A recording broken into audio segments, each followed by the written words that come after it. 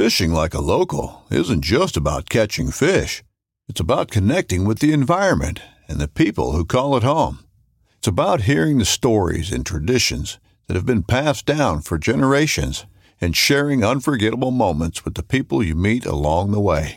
Fishing like a local is having an experience that stays with you forever. And with Fishing Booker, you can experience it too, no matter where you are. Discover your next adventure on Fishing Booker. Whether you're just looking to stay warm during a hunt or need maximum concealment, the clothing you wear can make or break a hunt. At MidwayUSA.com, we understand hunting clothing has come a long way with more meticulously crafted camo patterns, advanced scent control technologies, and weatherproof options to withstand the elements. Hunters have to wait until their favorite season, but shouldn't wait on gear, which is why Midway USA offers super fast shipping. When you're ready for your next system, log on to MidwayUSA.com.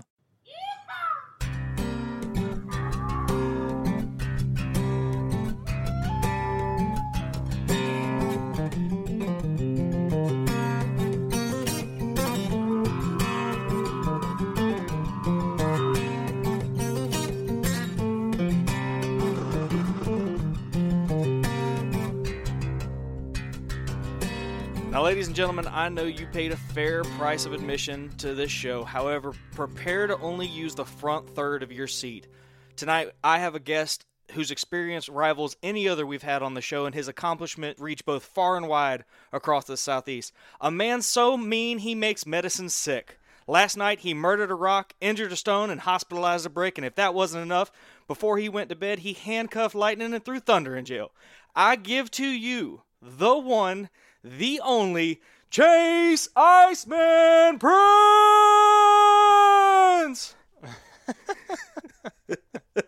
Woo, man, that was an awesome introduction. Don't know if I'm worthy of that, but I'll take it. Guys, welcome to the show. Please excuse the shenanigans. This is completely unplanned. In fact, Chase had no idea that I had such an elaborate intro set up for him. However, his accomplishments lately have deserved such applause, and we'll get to that in just a moment. But before we do, thank you for joining us. Thank you for tuning in to Chasing Tales. I'm your host, Walt, and we just like to have fun around here. In case you haven't already noticed, we have a good old time sharing stories, sharing experiences, and we hope that energizes you and gets you outside as well. And I am joined, as always, by my famous co-host, Chase, from the other far side of the state. Buddy, how are you? Oh, man, I am still on cloud nine from the intro or from what you've been doing here lately? From both, man. From both. My only hope is that I didn't max out the mic when I did that. I have no idea. I don't either. You can fix that. Yeah, for sure. A little bit of editing. No, man, I'm great, man. I'm still actually in a little bit of disbelief, but that's good. That's a good thing.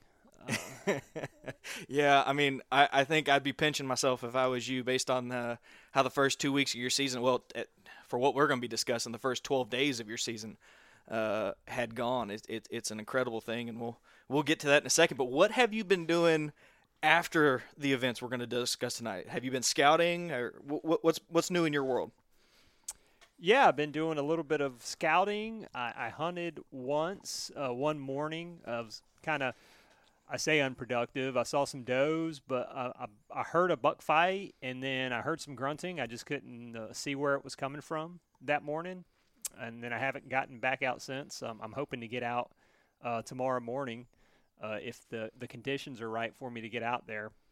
And then other than that, I've been working on the usual stuff, going to work and doing some of the schoolwork because I'm still trying to finish up that degree that I'm trying to get. So staying busy. Good, man. Staying busy.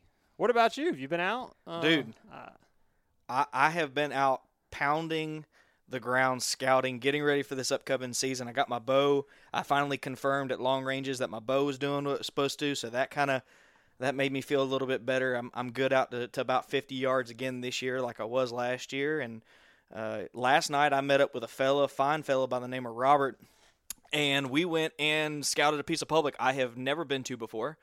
And he was kind enough to help get me lost in about a mile deep in a block of swamp. But No, dude, in all seriousness, it was a good time. I think that if I'm willing to make the walk and the hustle to get back in there, there's going to be the potential for some good deer. And I think people, we'll see. We found some interesting things back then there, and if I can get lucky enough to get on them, this could be a heck of a season. So I'm excited. There's also like a little bit of a cool front coming. I don't know if you saw that. Highs in the 80s, lows in the mid 60s. I mean, that's break out the bibs, man. Yeah, that is a cool front for Florida. Definitely at this point in the season. Yeah, for Any sure. Any little subtle change, I'll take it. That first Absolutely. week was awesome. I mean, we were going out and it was like 63, 64 degrees in the morning. And some people might laugh at that, but down here, that's a cold front this time of the year. Absolutely. And then it heated back up even on that public land hunt I was just on. It was 79 degrees that morning when I stepped out of the truck. So I'm looking forward to maybe a little bit cooler weather. So we'll see what happens. Absolutely. No, I think there's some good things coming, man. Your rut's coming. You sent me a photo of a buck today, all swollen in the neck and ready to go, dude. A young deer, but I mean, it's clear the rut is booming over there. Yeah, it's fixing to get kicked off good. I think. I've been seeing. I went out today, like I said, and I saw a bunch of fresh scrapes that just opened up. So they're getting geared up. They're getting them necks ready for some battles and everything else that the rut brings. Yeah. I haven't really seen a ton of chasing or anything like that, but just a little bit here and there. So like I said on another podcast, it's gearing up right now. It kind of gets good here in the middle of October, and then hold on till that first week of November, because that's when the magic happens. Yeah, it's gonna be lit, fam. Yeah, I will be taking days off during that time. Yeah, I feel a cold get coming out on there. personally. I don't know. Yeah, I hope I can shake it this year. Well, so without further delay, let's get some things out of the way, and then let's get into this story, because this is a podcast that I've been looking forward to, for about a week now, right? I mean, the events pretty we're going close. to Since last Friday. There you go. So God, was it only Friday? It feels like it was like weeks ago. Yeah, it does seem like it's been a little bit, for sure. But you're right. It was Friday because, it had to have been. But, so for the last, 5 days, evidently, I've been really excited to tell this story. And we had a cancellation, and so now we get to tell this story a little earlier, and I'm excited about that. But before we do, we got to thank the people that make this possible. First and foremost, that is Tethered. You guys know, if you've been listening for any duration, that we are both avid saddle hunters now. Chase has had a bunch of success, more on that to come. And I'm going for my first saddle kill this year. I'm hoping to make that happen, and it could happen as soon as this weekend. So I am thrilled. But if you guys want to check out the most innovative way to hunt whitetail, www.tetherednation.com. That's the place to go. Check out their YouTube channel. They're putting out loads of awesome content, and they are just truly some out-of-this-world awesome people. I mean, just the nicest people you've met. The whole team and the crew and everybody who works there is just incredible, and they go out of their way to make sure you have the best experience possible. So give them some love. Let them know that we sent you. Now, we're gonna give a little extra love to this next sponsor of the show, and that's Patreon. Guys, I am overwhelmed at the growth that we've had on Patreon, and something we haven't done in a while, and we're bad about it, and we need to get back at it, is thanking the Patreons that subscribe. So we're going to name a couple of those off today, and if you don't know what Patreon is, hang on a second, and I'll tell you about it. First, I'd like to thank Samuel Marcingill, Eric Redder, Ryan Knoll, Josh Shineberry, and Alex Plew. Those are guys that have signed up. We got a lot more to cover, and we've had some serious growth. Thank you guys for supporting the show. Now, I told you I'd tell you what Patreon is. Patreon is a way for you to contribute to the show financially on a monthly basis. We've got 3 tiers, a $2, a $5, and a $10 tier. And with each of those tiers, you get additional benefits. So go check it out at www.patreon.com/ChasingTailsOutdoors. And if that's a whole lot to remember, the link's below. Don't worry about it. Just scroll to the show notes, and you can go right there. That money goes straight into us buying new video equipment, traveling so we can do some of these podcasts live in person, because those are just much better podcasts, and we have seen a very strong growth in the Patreon, and that means we can bring you more video content. Chase and I are picking out a camera for him in the near future and getting him rigged up. Y'all already know that I've got a camera, so thank you guys for helping to make this show possible. Chase, I think that's all the business that we've got for this. No, I forgot. We got a giveaway. We have a giveaway, and we have a winner for the giveaway. Now, one of the things, a little backstory for anybody who's new, one of the things that we do for Patreon is that every quarter we're giving away something to one of our Patreon members. It just so happened that we kicked off the first giveaway with a Predator platform, and Derek, let's see, his name, Derek Eckert won the Predator platform. I've already reached out to him via email. Matter of fact, he just got back to me. I got his address, and we're sending that out to him. So every quarter, we're going to be doing a giveaway for you guys, and Chase and I have already picked out the next quarter's giveaway, and it's going to be awesome. So stay tuned for a post, and that's just one way that we can say thank you for supporting the show. Now, with that, we have officially knocked all the business off the front of this show. We got the intro done. My shenanigans are out of the way. Chase, dude, you are having a hellaciously good year thus far. And today is part 2 of a series of parts. I'm hoping it's a 5-part series because you've got 5 tags. But this is part 2 of Florida whitetail hunting success, and in a big way. Yeah, man, no doubt. This was a huge success, especially since it came on public land for the quota hunt that I was able to draw over the summer. So I mean, I couldn't be more happy of how things turned out. I mean, it was one of those deals where you go in and you're planning on you're going to have to grind it out for 3 days, and then the next thing you know, within the first hour, you've already tagged out. So let's do this the old-fashioned way. I'm going to straight up interview. We're going to set the stage and give the backstory, and then we're going to go through this thing piece by piece. What do you say? Yeah, that sounds great. All right, so you've already taken the first question off that I had for you, which was, is this public or private? You said it's public. This was a quota hunt, a limited entry quota hunt, which is important because the previous big buck that you shot like 12 days ago or 11 days ago, you did on private. So you scratched the itch with a big buck. Now you're hunting public. How long did it take you to get drawn for the public? It did not take me. Well, I had a bunch of preference points already banked up for this public hunt. I mean, it's a quota system. You put in for it. It's based on preference points. I decided to apply for the second hunt. There was a first hunt, which was the second weekend of the season. They don't start off like that opening weekend. It actually starts the second weekend of the archery season for the state, for our zone. Zone C, and I decided to do the second draw because a couple of years ago I drew it, but that was when Hurricane Irma had come through and messed everything up, and I was in there on that first weekend, and there just wasn't a whole lot going on, and I didn't know if that was from the storm or it was just that's how it was in that management area. So I decided to go with the second hunt this go around. So it didn't take me because I had the points. It didn't take me very long to draw it this year. How much experience did you have with this piece of public previously? With this piece of public, I had done a couple of turkey hunts on this piece of public because they allow quota hunts for turkey as well. I probably turkey hunted it, let's see here, I hunted it twice, and once was 8 years ago and once was 9 years ago. And I didn't draw. I went in as a guest both times with a couple of my buddies a couple of years ago. And I do actually have some points for turkey in there, which I would like to get back in there for turkey because the cover of the brochure is a turkey. So generally, whatever the cover of something is, that's usually what they're kind of known for. Yeah. That's a little pro tip. Look at the covers of the brochure, and that'll kind of give you an idea of the best game they have to pursue in that area, at least in my opinion.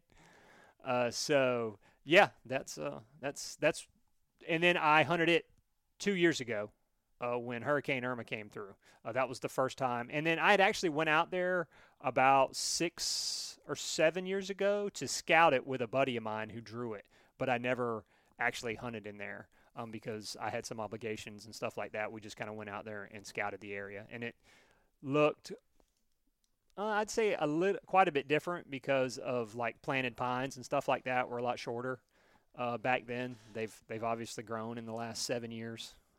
And then it looked a little bit different from when I was in there a couple years ago as well.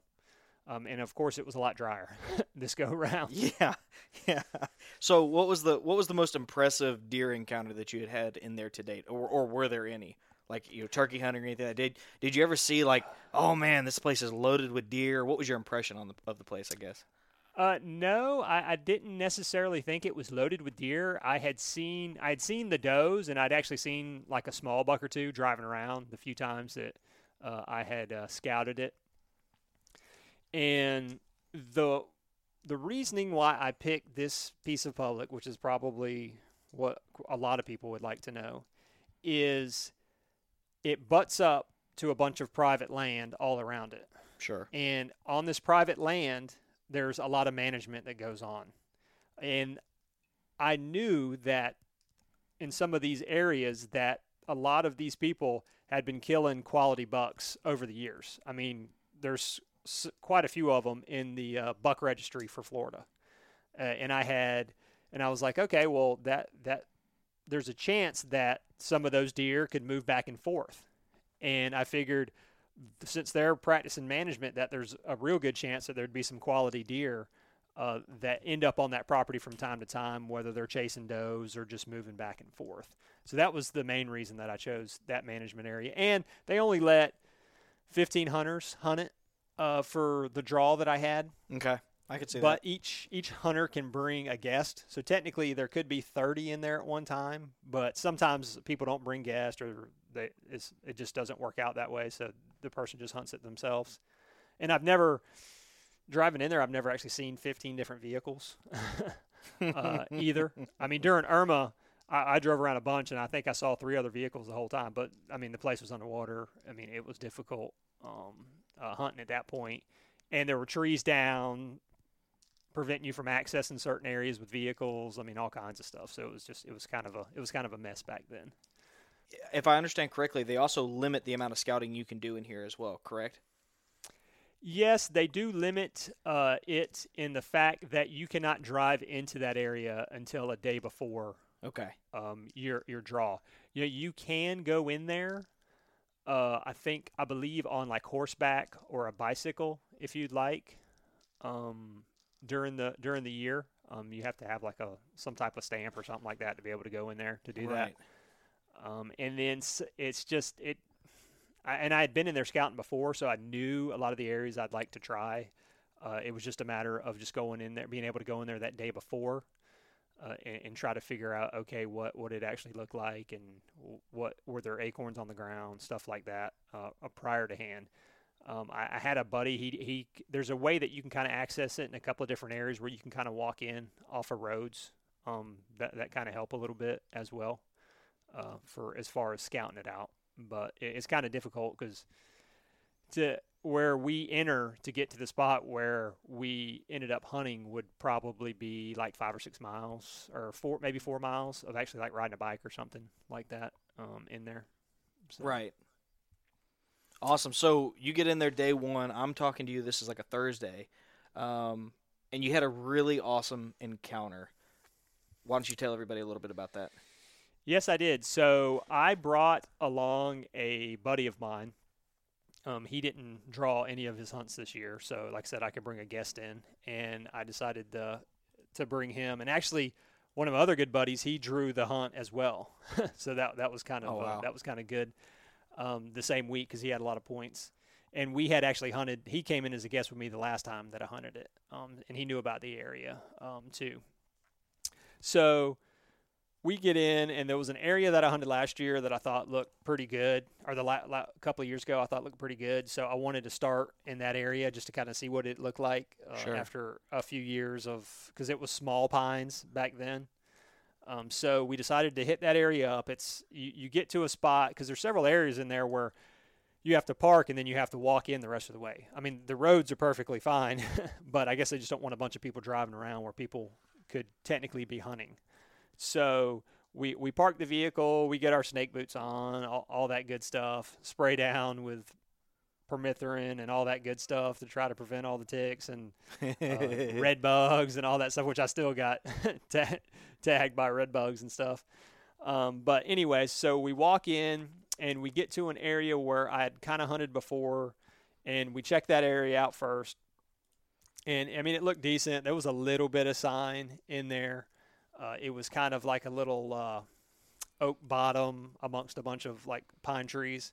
We checked that area out, and we decided, okay, this isn't too bad.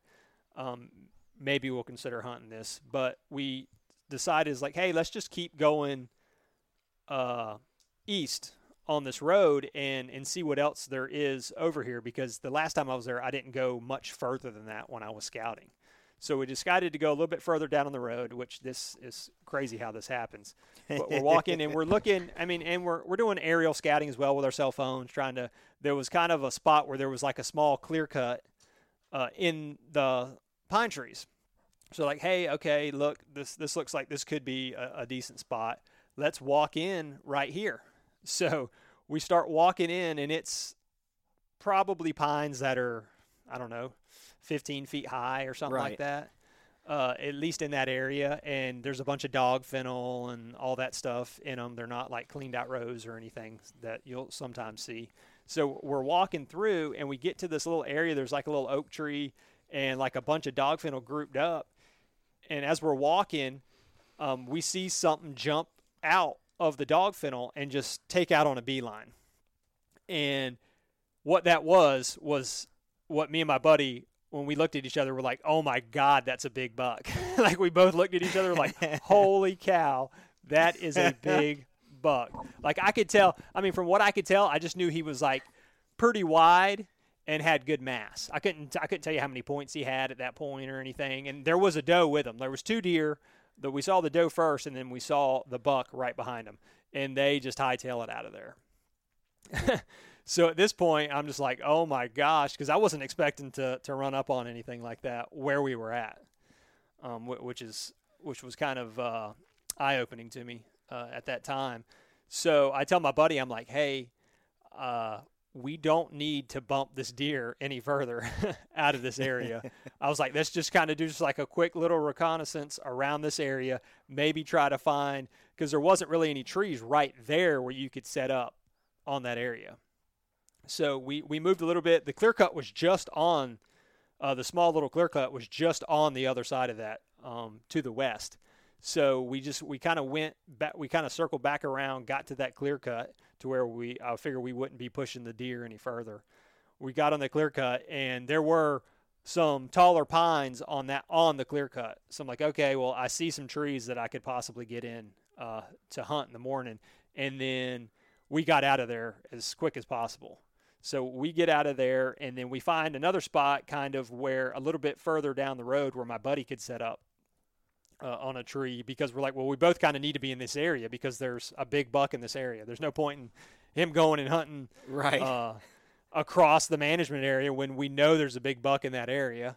So he finds a tree that he wants to get set up on, and we mark it. And we're like, okay, this is where we're hunting first thing in the morning. Like there's nothing else that's probably going to pull us away from hunting this spot in the morning. And then we left. We left that area. We went and scouted some other areas. We marked some other spots where I had been before, and then a couple of new spots where we saw sign. Like we saw rubs and we saw some scrapes, and there were acorns everywhere. I mean, it was kind of weird. I mean, acorns were dropping all over the place. So I was kind of like, well, there's not like any just feed trees, because they're all feed trees at this point.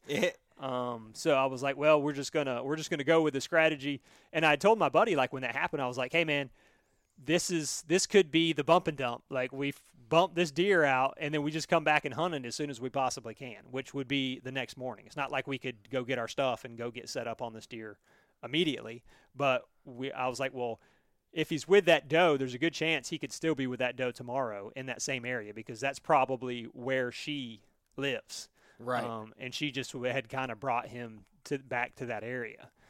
So we went, like I said, we went and scouted probably for another few hours, saw some areas, didn't really find anything that was like, oh my God, let's hunt here in the morning. And so the plan was, okay, we'll come back in the morning, and then we'll get set up in this area. Yeah. So that's kind of how the scouting went. And my other buddy was this story is going to kind of take a lot of funny turns here. But my other buddy, he was coming in as we were going out, and he was kind of like, oh, hey, where'd y'all go, and this, that, and the other. And I was kind of like, oh, well, we kind of went over here. We kind of went, and then I definitely left out where the big was. Now, why would you go and do something like that? I was like, we came upon this. This is ours. I'm like, this is ours, man. And I had no idea where he was gonna. I mean, there was a couple of areas where I knew he would be scouting. And then he and the guy that he was going with, the guy that he brought with him, actually hunted on a lease about a half mile away. That kind of what I would consider kind of butts up to that area, but it doesn't like really touch. It's not super far away. And they thought that they had an access like through somebody's property to get to a place that they were going to, but it ended up that they weren't going to be able to do that. So they decided that they would just come in through the normal access ways. So they, like I said, they scouted the rest of the day, and he kind of comes like, "Oh, did y'all see anything good?" I was like, "Yeah, I saw some rubs and scrapes and acorns." Bumped a few deer, which we did bump. We did bump more deer while we were out scouting, which a couple of them were does, and then there were a couple that we just didn't see. We just kind of saw them running off, and could tell it was deer, and we saw some driving around. But yeah, that was our initial scouting and plan of attack. Well, and then we had, like I said, if we didn't get anything the first day, we had some backup plans. Oh, for sure. And I think the funny thing is how this plays out, because I'm sitting at work on a Thursday, jonesing to get in the outdoors. My season doesn't kick off for at this point, it seems like an eternity away. It was only about a week or so away, but I'm sitting there and you're, we bumped this buck in the doe, and later on we're talking. And I said, like, how big is he? And you said big. And I said, would he go 120? I'm sitting here like throwing out some obnoxious number. And you go easy. He was probably 17 to 18 inches wide and had really good mass. At this point, my entire Friday was dedicated to checking my phone for a text message. Okay? But at no point did I think this buck was going to be anything close to 120. I thought you were kind of yanking my chain. Right. Yeah. So I have never been one to over-exaggerate. Like, no. You can ask my buddies. No. I don't do it. I mean, I sometimes I ask them, I'm like, hey, what did you see? Because, like I said, when it actually boils down to it, it's like a lot smaller than what they thought they had killed or whatnot. And I never tell anybody that I was like, oh, I shot a giant or whatever. I'm just like, I've got to lay hands on it to actually know if it's a giant or not. Before I say it is.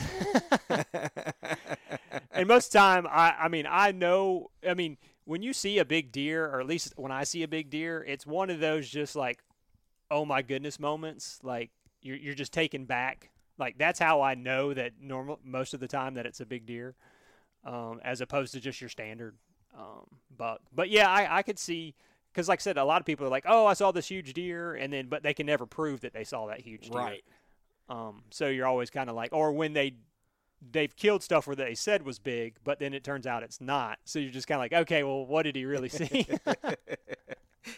Yeah, not like everybody has that buddy. It's like, oh man, I just shot a 140, and you get there and it ain't even 100 inches. You know what I'm saying? Right. Yeah. Oh yeah. Ground shrinkage is a real thing. Oh, it definitely is. It definitely is. So, the first morning, did you need any coffee, or were you like waking up 5 minutes before the alarm goes off? No, well, I don't drink coffee, so that's right. You don't drink coffee. I don't know how that works, but go ahead. I never have acquired the taste for it, man. But I did toss and turn a little bit that night, because I was thinking, it's like, man, that was just a big buck. How cool would it be to kill this big buck on public land? But I wasn't in the back of my mind, I was kind of like, well, the chances of him coming back are not that high, because just in Florida, it just never really happens in Florida like that. For whatever reason it is, there's a lot of times where you get an encounter, but you can go back there every day of the season, you may never see that deer in that same spot again. So I was like, well, who knows? He was with that doe. That's kind of what I'm going off of. And the funnier part of that is my buddy went back home, and he starts talking to his wife. And he's like, hey, we saw a big buck today. And she's like, okay, cool. And he's like, Chase is going to end up killing that buck. I just know he's going to kill it. And she's like, well, that makes sense, doesn't it? I mean, he is a lucky guy. I mean, that kind of stuff happens to him. And but then she goes, nah, he's not going to kill it. And my buddy's like, no, I've got this weird feeling that he's going to kill that buck tomorrow.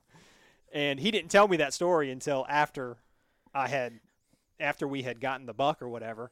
But I just thought that was funny that he went home and was like talking to his wife about how he thought that I was going to kill that buck. He had more faith than I did, apparently. Mr. Steal Your Buck. Yeah, exactly. Exactly. So, yeah, like I said, I spent a little bit of time thinking about it, but I was like, oh, man, I know I've got to get some sleep because this place is I may not want to give the location about how far away it is, but it's within an hour of my house. Yeah. It's within an hour of my house. It was driving. Green Swamp W. May. Yeah. Green Swamp. Exactly. Oh. Apalachicola National Forest. No. Yeah. That's always what I tell which people. isn't open right now. Yeah. But anyways, so yeah, so that was it, man. Going into that morning, that was the feeling. Yeah. So, what was the weather like on this opening morning? Was it as cool as you had hoped for in Florida? No, like I mentioned earlier, me and my buddy were both talking about how it was on my truck. It said it was 79 degrees that morning. Oh. And the weekend, like I said, the weekend before, I went out and it was like 63. Any so wind? it was like there was very little. There was some, maybe 1 to 2 miles an hour. You know what I mean? Nothing, and it was humid. I mean, it was. When we got out, I was kind of like, "Oh my goodness, this is going to be fun." Because, like I said, when you got to walk in a ways because we got to park in this one spot, we got to pack in everything and then set up. So I was like, "Well, maybe I won't sweat." You were wrong. Which, if everything had gone smoothly while I was setting up in the tree, I probably would not have. But that was funny too, with setting up in the tree. Well, take it from there. You take it from the first morning and walk us through it. Okay, so we get there, we get out, get everything, get set up. We walk in. I knew where the place was, so I walk in. The wind was out of the west, so we had an easterly wind, which I wasn't. The wind played. I mean, I didn't think how the wind was that it was going to play a factor in if I saw the deer or not. Like, I didn't think I was going to get busted by them. I did think they could bust me if they made it back to the bedding area a certain direction. But if they were coming from that way, my buddy would have gotten an opportunity at them. So that's why I wasn't. Once I got there, I wasn't super worried about the wind because of how I was set up in relation to that area. So the wind was in my favor for that hunt. Right on. So I get to the tree, get everything, get setting up.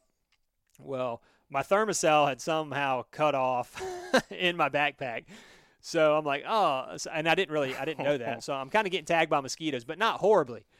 But the worst part about it is a horsefly, I guess, was somehow attracted to whatever I was doing. And that joker started buzzing me like crazy as I'm trying to set my sticks up. I'm like swatting at it, taking my hat off. I'm cursing at it. Like, I mean, it's tagging me in the face, in the ear. I mean, it never really like bit me or anything. It didn't really have time. It was just kind of like bumping into me, having a seizure or whatever they do. And I'm like trying to knock him off. And about the third stick, I finally got him to get away from me. So that was fun. Trying to get set up, and then I set my predator up, which is dark, so I set my predator up, step onto the predator. Well, I step into like 3 limbs coming off of the tree, like, because that's the way I wanted to face that clear cut, and I was like, are you freaking kidding? Because there was no way. They were big limbs. They weren't small limbs or anything like that. So I'm like, okay, well, I'm going to have, so I get down, adjust it, face it the opposite direction I want it to face. But I was like, well, with the versatility of the saddle, I'm not too worried about it. I can spin around, do stuff like that. But I would rather be facing this direction so I could be hidden, because I was like, I'm going to kind of be a little bit exposed because it's one of those clean pine trees pretty much up to the top. You know what I mean? There's no real cover there. But that was Okay, and let me go back. The reason I chose that tree is it was in in that clear cut. That clear cut was about 80 yards wide. That tree kind of stuck out just a little bit onto the clear cut, and it was the only tree I had which would give me a shot 40 yards either way. Like if I figured there was two ways that they were probably going to come in there, and I wanted to be kind of in the middle of that. And I was like, 40 yards this way, 40 yards that way, I'm good. I can cover both sides of this area. So that's why I picked the tree that I picked. And I got set up in the tree finally after all that fun that I had trying to get up in there. And then once I got set up in the tree, I got all my stuff ready. I got everything ready to rock and roll. Like I said, it was still dark out, so I had to wait for sunrise before I could start to see and be able to like range certain things to make sure, okay, this is that, and kind of have an idea of, okay, that's, and I really, and it was good for me to be able to see it from the tree because it looked totally different from the ground. Like I couldn't see through any of that. Was it too thick? Yeah, well, there was just a bunch of patches of dog fennel that were really tall, so you wouldn't be able to see through it if you're on the ground. But once I got up in the tree, I could see all these like pockets and holes where deer might be moving through. So right on. So that was me getting to the tree and getting set up for the morning. That's awesome. So you get set up there. You have fought off the insect horde. And you're probably sweaty as hell at this point. Were you optimistic, or were you kind of starting to get kind of frustrated? I mean, I was on my setups, man. I always seem to have issues. Like I don't know that I ever have like a smooth run. I don't know what that is. That's my unluckiest part of hunting. Like everything else, I can say I'm lucky at, but setting up in a tree for some reason, it whips me like almost 9 out of 10 times. I don't. I'm not afraid to admit that, but it doesn't really matter. I still make it up in the tree and get to where I want to be. It's just not as smooth as I would like it to be, especially on just random setups for me. But yeah, it's funny. I got in the tree. I was sweaty. At that point, I was sweaty. I was like, oh man, now I'm a little bit sweaty. I'd got my thermocell kicked back on, so I wasn't being attacked by mosquitoes anymore. Yeah. And like I said, I was making sure once I got up in the tree, I was checking the wind. I was like, okay, it's still the same. I'm good to go with that. And then it was just, okay, well, let's see what happens. Let's now the hunt begins. That's awesome. So how long into the hunt before you started to see activity? Well, I know the answer to this, but you know. Right. I got some text. I was getting text from my buddy. He was, like I said, my buddy was probably, like, through the woods was 80 yards away. We couldn't see each other, but he was probably 80 to 90 yards away. He was hunting, like, pretty much on the road. Like, he could see a good portion of the road, but then he had a lot of area behind him where he could take shots and everything else because it was a lot more open right there. And there looked like there were some deer trails coming out where that was. So his thinking was, okay, if they're crossing this road, I've got a couple of deer trails here. Maybe they'll cross in front of me. And he texted me that he had heard some grunting first thing. Another text I got was that he had just had a doe walk under his stand like at 5 feet. And then a little while later, he sends me a text that he had a spike walk underneath him. So I was like, okay, well, he's getting some action. He's got grunting going on. He couldn't see what was grunting. He got grunting going on. And he's already had 2 deer pass under stand. And that was probably about 7:30 in the morning at that point. And I hadn't seen anything at that point. So I was kind of like, oh, okay. And then he had ended up seeing another doe. And he's like, oh, this doe's headed your way. But it was, I never actually saw that doe. And then the funny part was I had heard a doe blowing somewhere. And I'm like, why is this doe blowing? I was like, she's not downwind of me or my buddy. But it turned out it was my other buddy who was hunting in there. She was blowing at him. He was actually, which this is just strictly a coincidence, he was hunting about 100 yards away from my other buddy through the woods. So we have a 2,000-something acre management area, and my other buddy is literally 100 yards, 150 yards, 160 yards away from me. And we did no coordinating on that. Wow. But we had scouted that area, and that's the buddy that has the messed up hand. So he's hunting with a crossbow. And there was a fire lane that he was hunting on, and it was loaded with acorns. I'm talking about there was like every 50 yards there was a tree that was dropping acorns on. Really? Yeah. Yep. So that's I need why some he of was that hunting luck there. because I haven't found anything like that this year. Yeah, I mean that place was loaded with acorns. I mean that's why I was just kind of like, I mean we can try to hunt some of these trees, but I mean they can pretty much go to every tree in here and find acorns. Every spot we scouted had them. So I'm getting all these texts, and at this point I'm just kind of like, geez, I was like, I hadn't seen anything, but I was like, this could be just a spot where I just see what I need to see. Right. And I knew I didn't think I had busted anything out of there walking in. Like I didn't hear anything run off or anything blowing or anything like that when I got set up that morning. So around, like I said, 7:30, I've been getting the text, and I hadn't seen anything. So I'm sitting there, and like I said, I had been ranging some stuff and just making sure I'm keeping an eye out where I think the deer could come in at. And then trying to make sure I'm looking through pockets, but the thing about it is I'm facing the wrong way. Like we had already I'm facing like into a thick area where everything I have to catch is out of my peripheral vision, or I have to like physically turn around and look that way to see if stuff's coming. So that was fun. But about 8 o'clock, I catch a doe out of the corner of my eye, probably at about 50 yards or so. And she's right on like the edge of where the clear cut is and some dog fennel. And I can see her walking through the woods. And I'm like, okay, well, I didn't get shut out. At that point, I'm thinking, okay, well, hey, I didn't get blanked. I didn't not see anything. I've at least seen a doe walking through the woods. And I could see her working through the dog fennel, kind of at a like 45-degree angle to where I was at, heading east, which was where that bedding area was. And I look again, and then I can see something bigger that steps out. And I'm like, uh-oh, what do we got here? And he was kind of in the dog fennel, and I got my binoculars up, and I could tell it had at that point, all I could tell was it had antlers. Like I couldn't tell anything about how big it was, nothing. I just could see dark-colored horns in the dog fennel. I'm like, oh, I said, well, we got a buck here with a doe, and they weren't running or anything like that. She would kind of like take a few steps and look back at him a little bit, and then she'd kind of move a little bit more. And he was just slowly and methodically following her, like dead set, looking at her. He wasn't looking around. He didn't appear like he was on edge or anything like that. It was just like a slow little trot, like a walk for him right behind her.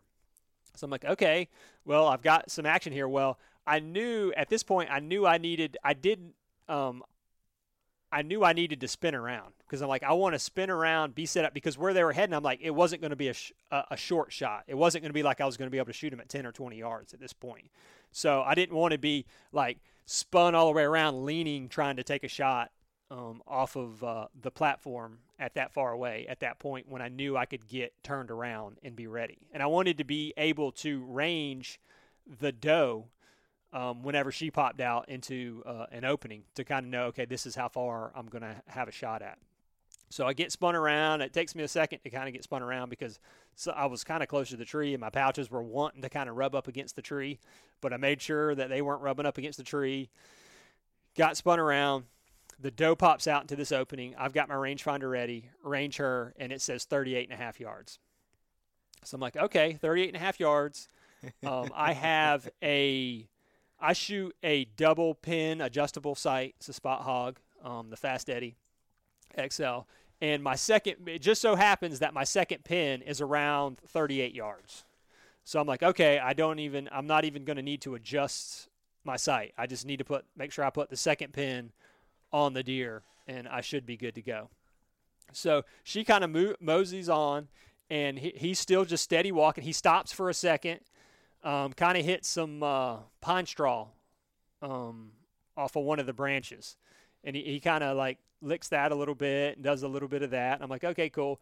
Well, as he's walking, I'm like, okay, he's about to step out into the opening. So I draw back. And then he stops right behind a pine tree. Like all of his vitals are covered by a pine tree. And I'm like, oh, I was like, you've got to be kidding me, man. I was hoping that you were just going to take at least 2 more steps so I could get a shot. So he stops there. He kind of looked a little bit like left and right, but then the doe kept walking, so that drew his attention again. So I'm like, okay, I'm good. I'm not too worried about it. And then I kind of peeked over a little bit while that was happening. I'm like, okay, my little dot or my little pointer is where it needs to be. Like it didn't get bumped or anything, because I was just trying to make sure, okay, I didn't bump this while I was trying to move around the tree or anything like that, and it's not actually on the yardage that it needs to be on. So I checked that. That was a little checkpoint for me. He takes like a couple of steps, and then all I was telling myself was make sure you use the second pin. Make sure, because so often I use that top pin for all my adjustments, and I just didn't want to make the mistake of putting that top pin on him at that distance and knowing that I would miss low if I did. But the funny part is, a shot that I take probably 300 or 400 times a year is I walk out to my backyard. I got a little bow hanger, and I've got a little 3D buck target out. Well, that distance is right around 40 yards. And I always just put that second pin on it and take that shot like religiously. Like at least probably over the years, probably like 300 times where I always put that second pin on that spot and make sure that that's right. So anyway, I take that shot 300 times a year. He takes a couple of steps. I make sure everything's solid, ready to rock and roll. That bottom pin is exactly where it needs to be. Stops. He takes one more step, and then I was on him. And then at that point, muscle memory takes over. And I knew that it was a decent deer. As I could, because he found like his head had popped out and I could see his head good, but I was never really, I knew when I saw like his rack, I was like, okay, he's a shooter. No need to focus anymore on the antlers. At this point, I've got to focus on everything that I need to get done to make this happen. So I didn't know exactly how big he was. I just knew that he was a shooter pretty much right off the rip, especially on public land. I knew he was a shooter for that hunt. And I let the arrow fly. It hit, and I did not get a full pass through. I didn't know that I didn't have a full pass through. I knew the arrow was still sticking in the deer, but I could see the arrow in the deer as he spun around, and I could tell it looked like it was in the vitals. I'm like, okay, the shot is in the vitals. He runs off. He just completely turned around and ran back, kind of the way he had come out. And he headed north from where I was at. So wow. At this point, I was like, oh my God, I've just shot a deer on this public piece of land. And I'm like, I wasn't really, the weird part about that kind of is I had so many things that I needed to do. I didn't have a chance to get amped up before the shot. You know what I mean? You immediately, your heart starts pounding like really hard. And I didn't really get a chance to see him good until he just came out into the opening. And at that point there were so many things going through my mind that I wanted to make sure all those things happen. I was never really super amped right before the shot. So after the shot, I'm just kind of like, oh my goodness, I have just shot a deer on this public piece of property. And at that point I'm like, okay. And I made sure when the deer ran off, like I said, he ran about 50 yards and then he got lost in the woods. Like I couldn't see him anymore at that point. And I could hear him stumbling behind me, but I never heard him crash or anything. Like I heard the first buck crash. Or at least I didn't think I had heard him crash from the noise that I could hear. And my buddy, the funny part is when the arrow hit, it made a loud thwack. I'm talking about super loud. So instantly, I had a text message on my phone, and he said, "What was that?" And I was like, "Dude, I just shot a deer." And he's like, "Seriously?" I'm like, "Yes. By the way, they were headed your way."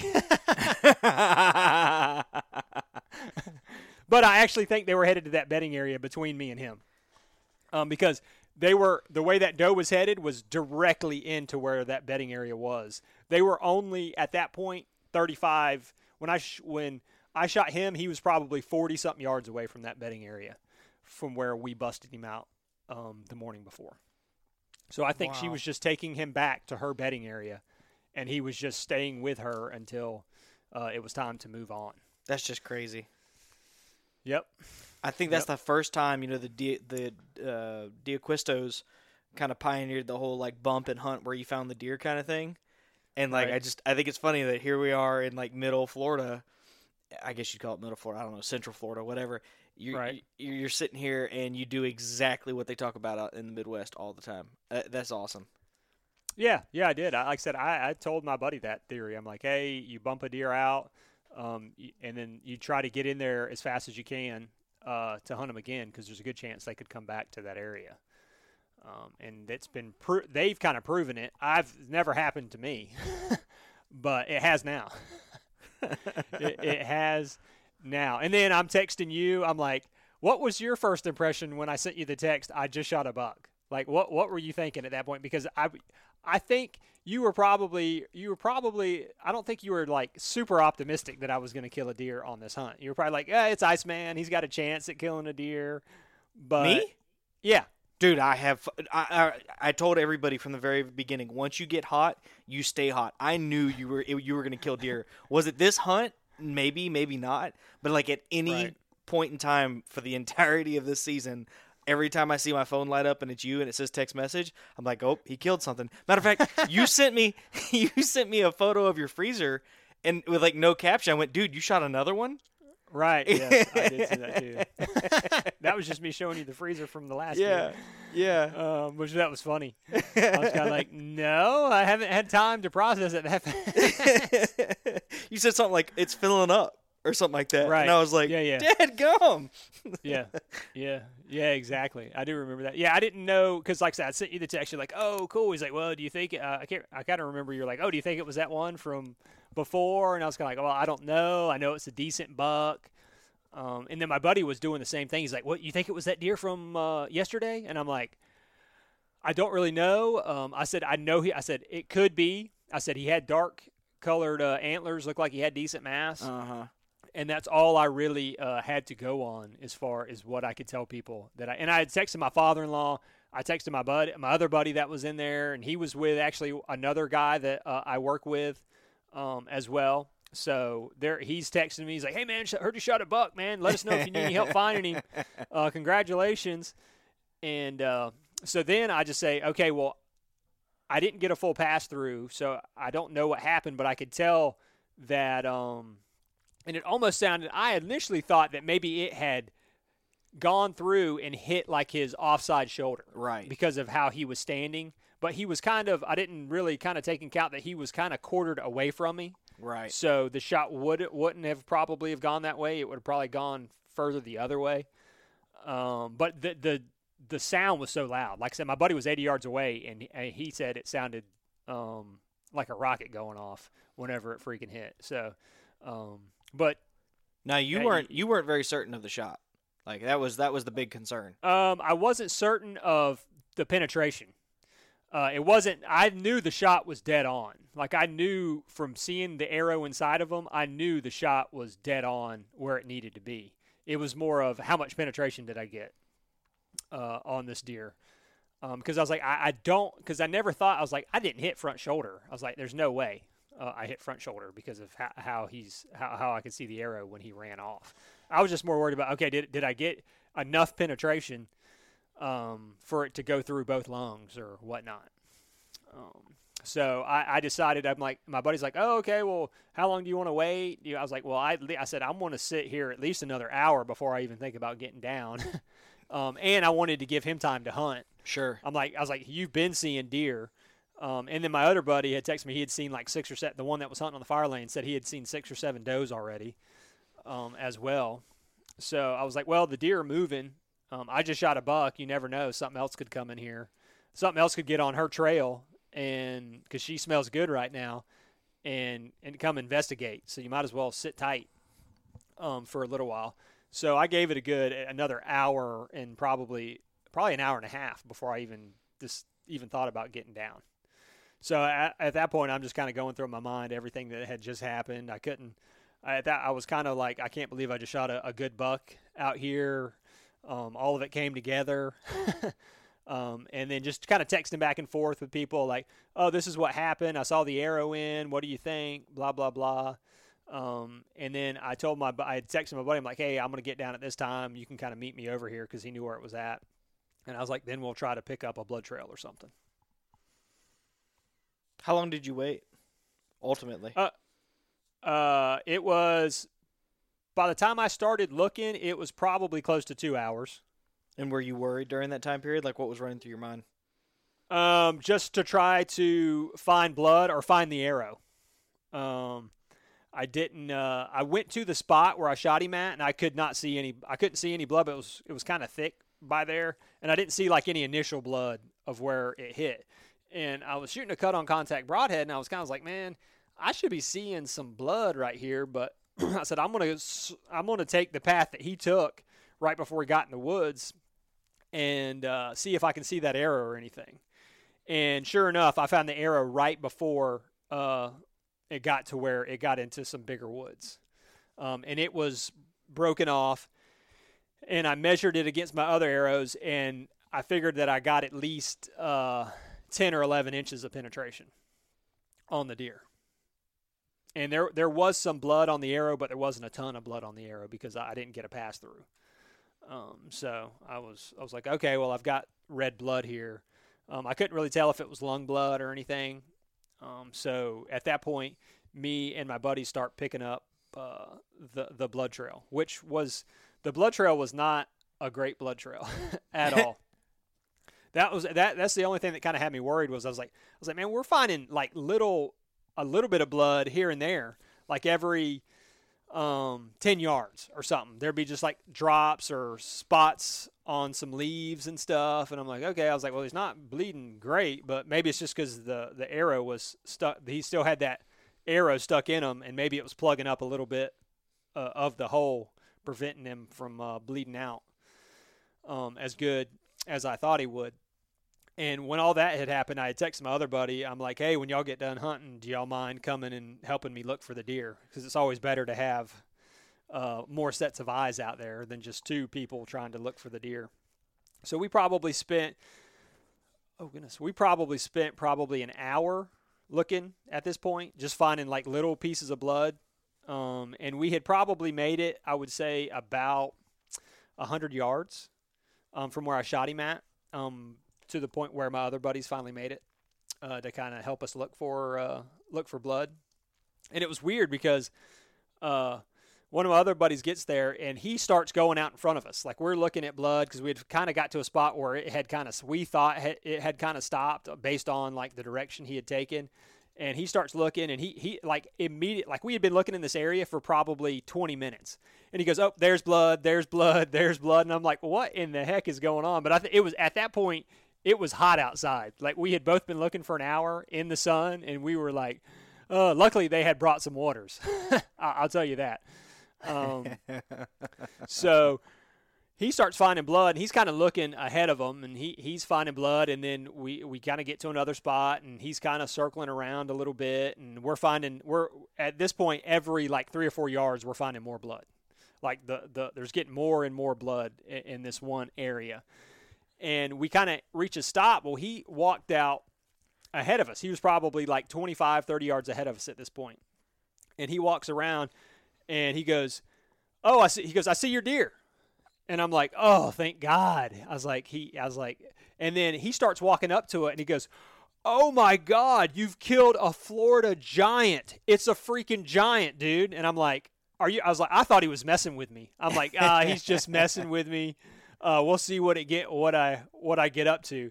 And he's still saying that, like, as I'm walking up. He's like, it's a Florida giant, dude. Like, he's whipping out his cell phone at this point. It's like, oh, well, maybe it is maybe it is a big deer. And then I finally lay eyes on this deer, and I was just like, are you kidding me?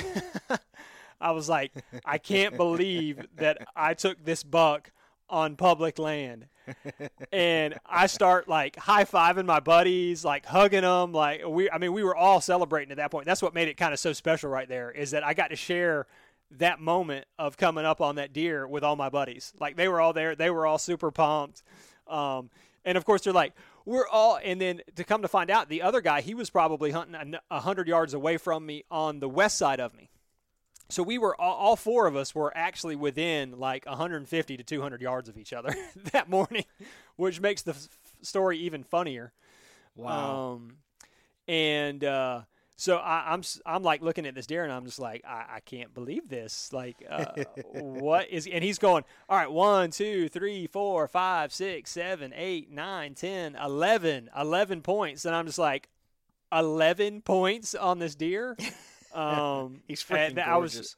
I'm just like, at that point, I'm just kind of like grabbing my head and just like, it just in disbelief, of what I had shot. So I finally get down there, lay hands on him. I'm like, I was like, this is what I've been waiting for the last 12 years of bow hunting, is to finally walk up on a deer like this and to just be like awestruck by it. And not to say that I haven't been before. I mean, early on in my career, I was awestruck. Sure. I was like, every deer that I shot, I was like, oh my God, even at basket rack, because I was like, I had never taken a deer before. But this one, I mean, he had long brow tines. He was wide, really dark antlers. I mean, I sat there for a while just looking at him, just like, I can't believe this. And then I'm like, okay, picture time. I've got to take, it's like, I said, I need y'all to take some pics because I'm going to have to send this to Walter and get, because you had kind of texted me a little bit like, oh, are you having any luck or whatever? At that point, so you didn't even know I had found the deer at this point. So I get behind the deer, take a pic, send you the picture. What were your initial thoughts when you saw me with that deer? Well, the funny thing was when I'm sitting there looking at my computer, my phone, I'm like trying to like figure out where the deer is, because if you look at the photo, he's so dark, which is so rare. Right. Like it's unusual to see that. I was like, what is he grabbing? Like, I'm trying to like figure it out. And then all of a sudden, like the material, like the antlers start to materialize as I zoom in. And I just like, I kept trying to find proportion to make it smaller. Cause I was like, something about this picture is wrong. Right. Like it blew me away. And the more you look at it, you're like, holy crap, the G2's got kickers off of it. Like, oh my God, he's got like 6-inch brow tines. Like he's gorgeous, man. And the funny thing is, if you know Chase, and most of you don't, he's a big dude, broad shoulders. He's a big fella, skinny, but he's a big fella. And this rack does not look dwarfed by him at all. Like it's gorgeous. I mean, he's what, like 18-inch inside spread, 20? He is 17. 17. I mean, that's the only thing I measured on the deer at all. Up to this point. Right. Only thing I actually measured was because I had never killed a deer that was wider than probably 14 and a half inches. 14 and a half inches. Because a lot of the places I hunt, they're just all like tight rack deer. They'll have tall tines and good mass and stuff like that, but just had never really killed anything wide. I mean, I'd even killed a buck that probably with my rifle that would go 120 somewhere in there, and he was only probably 13 and a half, 14 inches wide. But I mean, he had just insane mass and tall tines and everything, like really tall brow tines and everything else that helped him score that much. But so I was just, I mean, like I said, I couldn't believe the deer. I couldn't believe it. It was one of those things where like I couldn't believe it was a Florida deer, but I was in no way surprised that you shot that deer. Like I have to impress on everybody that when Chase gets on a roll, man, like last year was kind of like an iffy year for you. You didn't do anything like to speak of, right? Like you shot deer, you did your thing, but like you sent me a lot of photos of deer like a week later because it was just a kill. It was just another small deer. It wasn't anything like to freak out about, but I mean, he's everything a Florida deer isn't. Brow tines, dark horns, big spread. I mean, he's just gorgeous. Yeah, and I mean, like I said, I've been waiting for that moment especially with a bow, because I mean, to me, killing something with a bow in Florida is a feat in itself, and then to be able to take an animal like that with a bow, I mean, like I said, I had been waiting. This is a moment that had been like building up for 12 years now, of always dreaming of just killing like a slammer buck in Florida with your bow. I mean, to me, that's just the ultimate. And most people kind of tell you that as well. To be able to kill a slammer buck on public land with your bow, this doesn't happen very often. It does happen, but just not often. So at that point, we're like, oh my goodness, we're a long ways away from the truck. How far do you think you was from the truck? Yeah. Well, as a drag, if we probably would have went through the woods a certain way, like super thick woods, he probably would have been like 3/4 of a mile away from there. But actually, there was an access road on the back side of it that that's actually where my buddy had parked, was on that access road. So we were able to cut a little bit of that distance off. So we probably drug him out about a half mile or so, I would imagine. Maybe a little bit further than that. I'd have to measure it. But I mean, at that point it was like 90 degrees out. So it wasn't like we were dragging this deer out in nice, cool weather. But I had my buddies to help me. So that was the best part about it. Like we all kind of, one of my buddies, the buddy that I came with, he went back and got all of our stuff, got it all gathered up. And then he started heading back to the truck with all of our stuff. And then me and the other two buddies, we took turns dragging the deer out to get it to his truck. So that's awesome. Yeah. And at that point, I knew, like I said, when I was talking about earlier, I had entered that deer contest. And I was like, okay, well, I've got to get this deer, because where that place was about an hour away from where I was at. So I knew I had to get him loaded up quick because, like I said, it was hot outside. I wanted to get that deer loaded up. And so I dropped my buddy off to where his truck was. And then, like I said, I had an hour drive to be able to get the deer to that processor so he could be entered in for the competition. That's awesome, dude. That's crazy. I was like, when I got, I mean, even the processor guy was taken back by the deer. Was he? Yeah.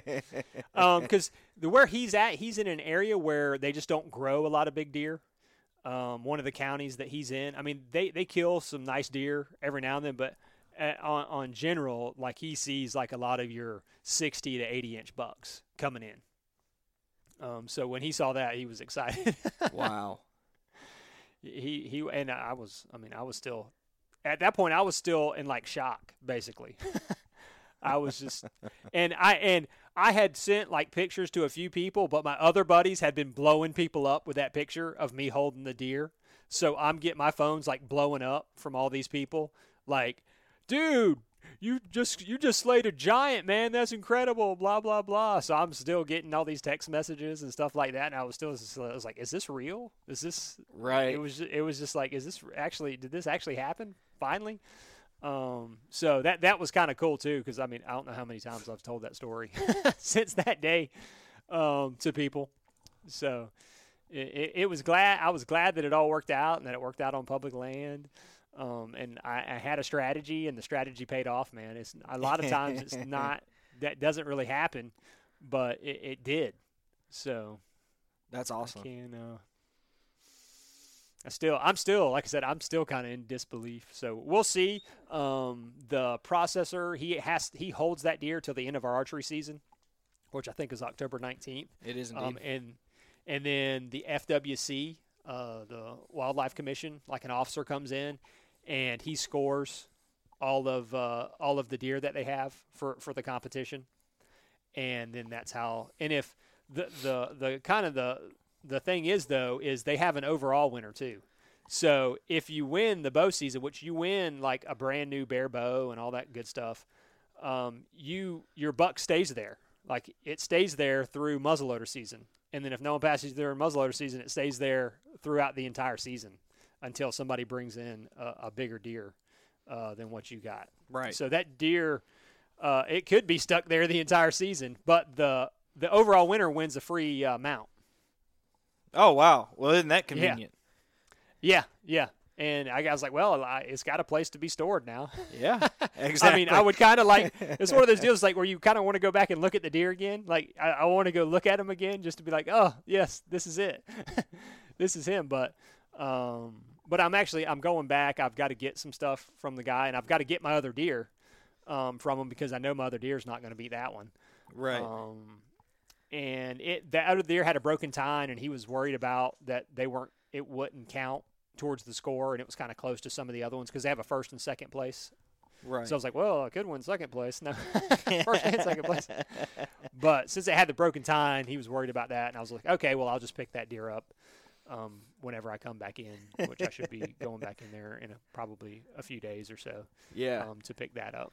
So it'll be interesting, man. So one of the things that I want to touch on before we wrap this up is we had a lot of people ask some questions. Obviously the photos of that buck go viral quick. I mean, I think 30-something plus thousand people have reacted to it thus far, which is just mind-bogglingly huge. I mean, that's just crazy to me. And that is a big number. In several groups that I shared it, where our likes are in the hundreds, and there's a lot of comments, and unfortunately we can't address them all. But I'd like to address a couple of them if you got a minute. Yeah. All right, cool. So we kind of touched on this a lot, but maybe you can just kind of give an overview summary that kind of pulls it all together. But one of the things that was asked was, what did you do scouting-wise to identify this deer? You talked a lot about what you did, but was there something about this area that would snag you again in a different place another time? Well, what really snagged me about that area is the last time I hunted it, that was the only area I saw deer. Okay. When I hunted it the couple of years before, that was the only place I had seen deer, so that's what kind of drew me back to it. And back behind where I was at was a small swamp and a oak bottom as well. And it was dropping acorns and everything else too. So I'm like, well, I've got food on this side of me. I had already, like I said, I identified the buck. But I would have hunted that area if I had not seen that buck. Just because there was a bunch of transition areas that kind of came together. There were some short pines that came into like big woods. There was some taller pines. There was dog fennel. There was a clear cut. There was just a ton of different terrain features right there. And they kind of all pinched together in the point where that deer came out, or those two deer came out. Awesome. So that's what drew me to that area. Doesn't sound like anything special went on. You just simply put boots on the ground, found an area with pinch points, and hunted it. I mean, yeah, and just past information. No of secrets. Seeing deer there. Sure, Yep. Sure. No secrets, just time, effort put in. So Mike JP87 says, what are the GPS coordinates? Well, we already told you. I'll DM you the answer. It's somewhere between Green Swamp WMA and Apalachicola National Forest. Yeah, exactly. Exactly. Chase Adam Cruz says, how does it feel for Chase to carry the weight on the kills? Well, personally, the way I feel about it is, instead of being jealous like Adam's trying to insinuate here, I'm incredibly happy for my friend, which is something I think that all people should exhibit. Yeah, man. I mean, the same. If you had killed that buck, I would be just as happy, man. I would be like super pumped for you, and so excited that you were able to have an experience like that. Absolutely. And that's an experience you want to have over and over again. Absolutely. Yeah, for sure. Well, and I mean, there's going to be fun. There's a whole lot of season left to be had, so I'm not super worried about it. Maybe I'll put Adam on a deer before it's all said and done. Yeah, I hope so. What boots do you use to make mock scrapes? I'm not sure this applies to this episode, but it was asked. So, do you do mock scrapes? I do mock scrapes, and it's whatever boots I have on at the time. Really? You're not like super like scent control rubber boots that stay in a scent-free tote? And dude, where on earth in Florida are you going to practice scent control? I just told you I was sweating like a madman getting up into the tree. I've gone out there and made mock scrapes before with the shoes that I had on that I wear, like working in the yard and stuff like that, and put a camera on it, and I had like 15 deer pass through on that mock scrape after I made it. And that was after I peed in it. Oh, man. Well, you had your ozonics, right? No, I don't. I don't have an ozonics. And now it's not that I don't believe in ozonics. It's just another thing for me to carry heavier to carry in the woods, right? To make me sweat more. And if I knew where deer were going to come out a majority of the time, I would be like, okay, cool. But they can pop out anywhere. Those deer, I mean, they came from an area that that was one of the like 5 possibilities that I had predicted that they would come from. So it's not like I knew exactly how they were going to come out to that area. I mean, it's woods. Yeah. I mean, there's bedding everywhere, and everything else. I'm just like, I wouldn't mind having this, but I can't predict the deer movement that much in most of the areas that I hunt. So I don't use one. Okay, so final question, and then we're wrapping this up. One thing that you learned that will change the way that you hunt in the future from this experience. One thing that I learned from this experience. Well, there are giants on public land in Florida. There were giants. There were giants on public land in Florida. No, there are giants on public land in Florida. The other thing I learned is, I'm not going to say that I learned it, but just kind of reiterated, is go where the hot sign is. I had good intel. That was, if you have a good intuition on an area to hunt and it's pulling you, then hunt there. Sure. Don't go somewhere else. Hunt that area, because it could pay off like it did in my situation. Awesome, man. Awesome. Well, let's wrap this thing up. Send people on their way. Let's do it. All right, guys. That is Chapter 2. Like I said, it's going to be a 5-part series. By the time Chase is all said and done, we get to hunt all the way into the month of February here, and we're drawing some awesome tags that are going to allow us to hunt almost into well into February, actually. So, guys, stay tuned. Tell your friends about the show. Like us on Facebook. Subscribe or follow us on Instagram, and check out our YouTube channel. Hit that subscribe button. And until next time, y'all get outside and enjoy the great outdoors. 4 in the morning. Join me, Chef Jean-Paul Bourgeois, and the whole crew here at Duck Camp Dinners every Monday at 8 p.m. Eastern on Waypoint TV. Birds up in the sky. When you go out there and the fish are where you think they are, any one of these casts could be the bite. It's the most exciting fishing that I know, right here at Hawks Cave. Oh, that's awesome! Experience the best saltwater fishing the world has to offer. Don't miss Thursdays with Saltwater Experience, brought to you by Golden Boat Lifts, every Thursday night from 7 to 10 p.m. Eastern on Waypoint TV, the destination for outdoor entertainment.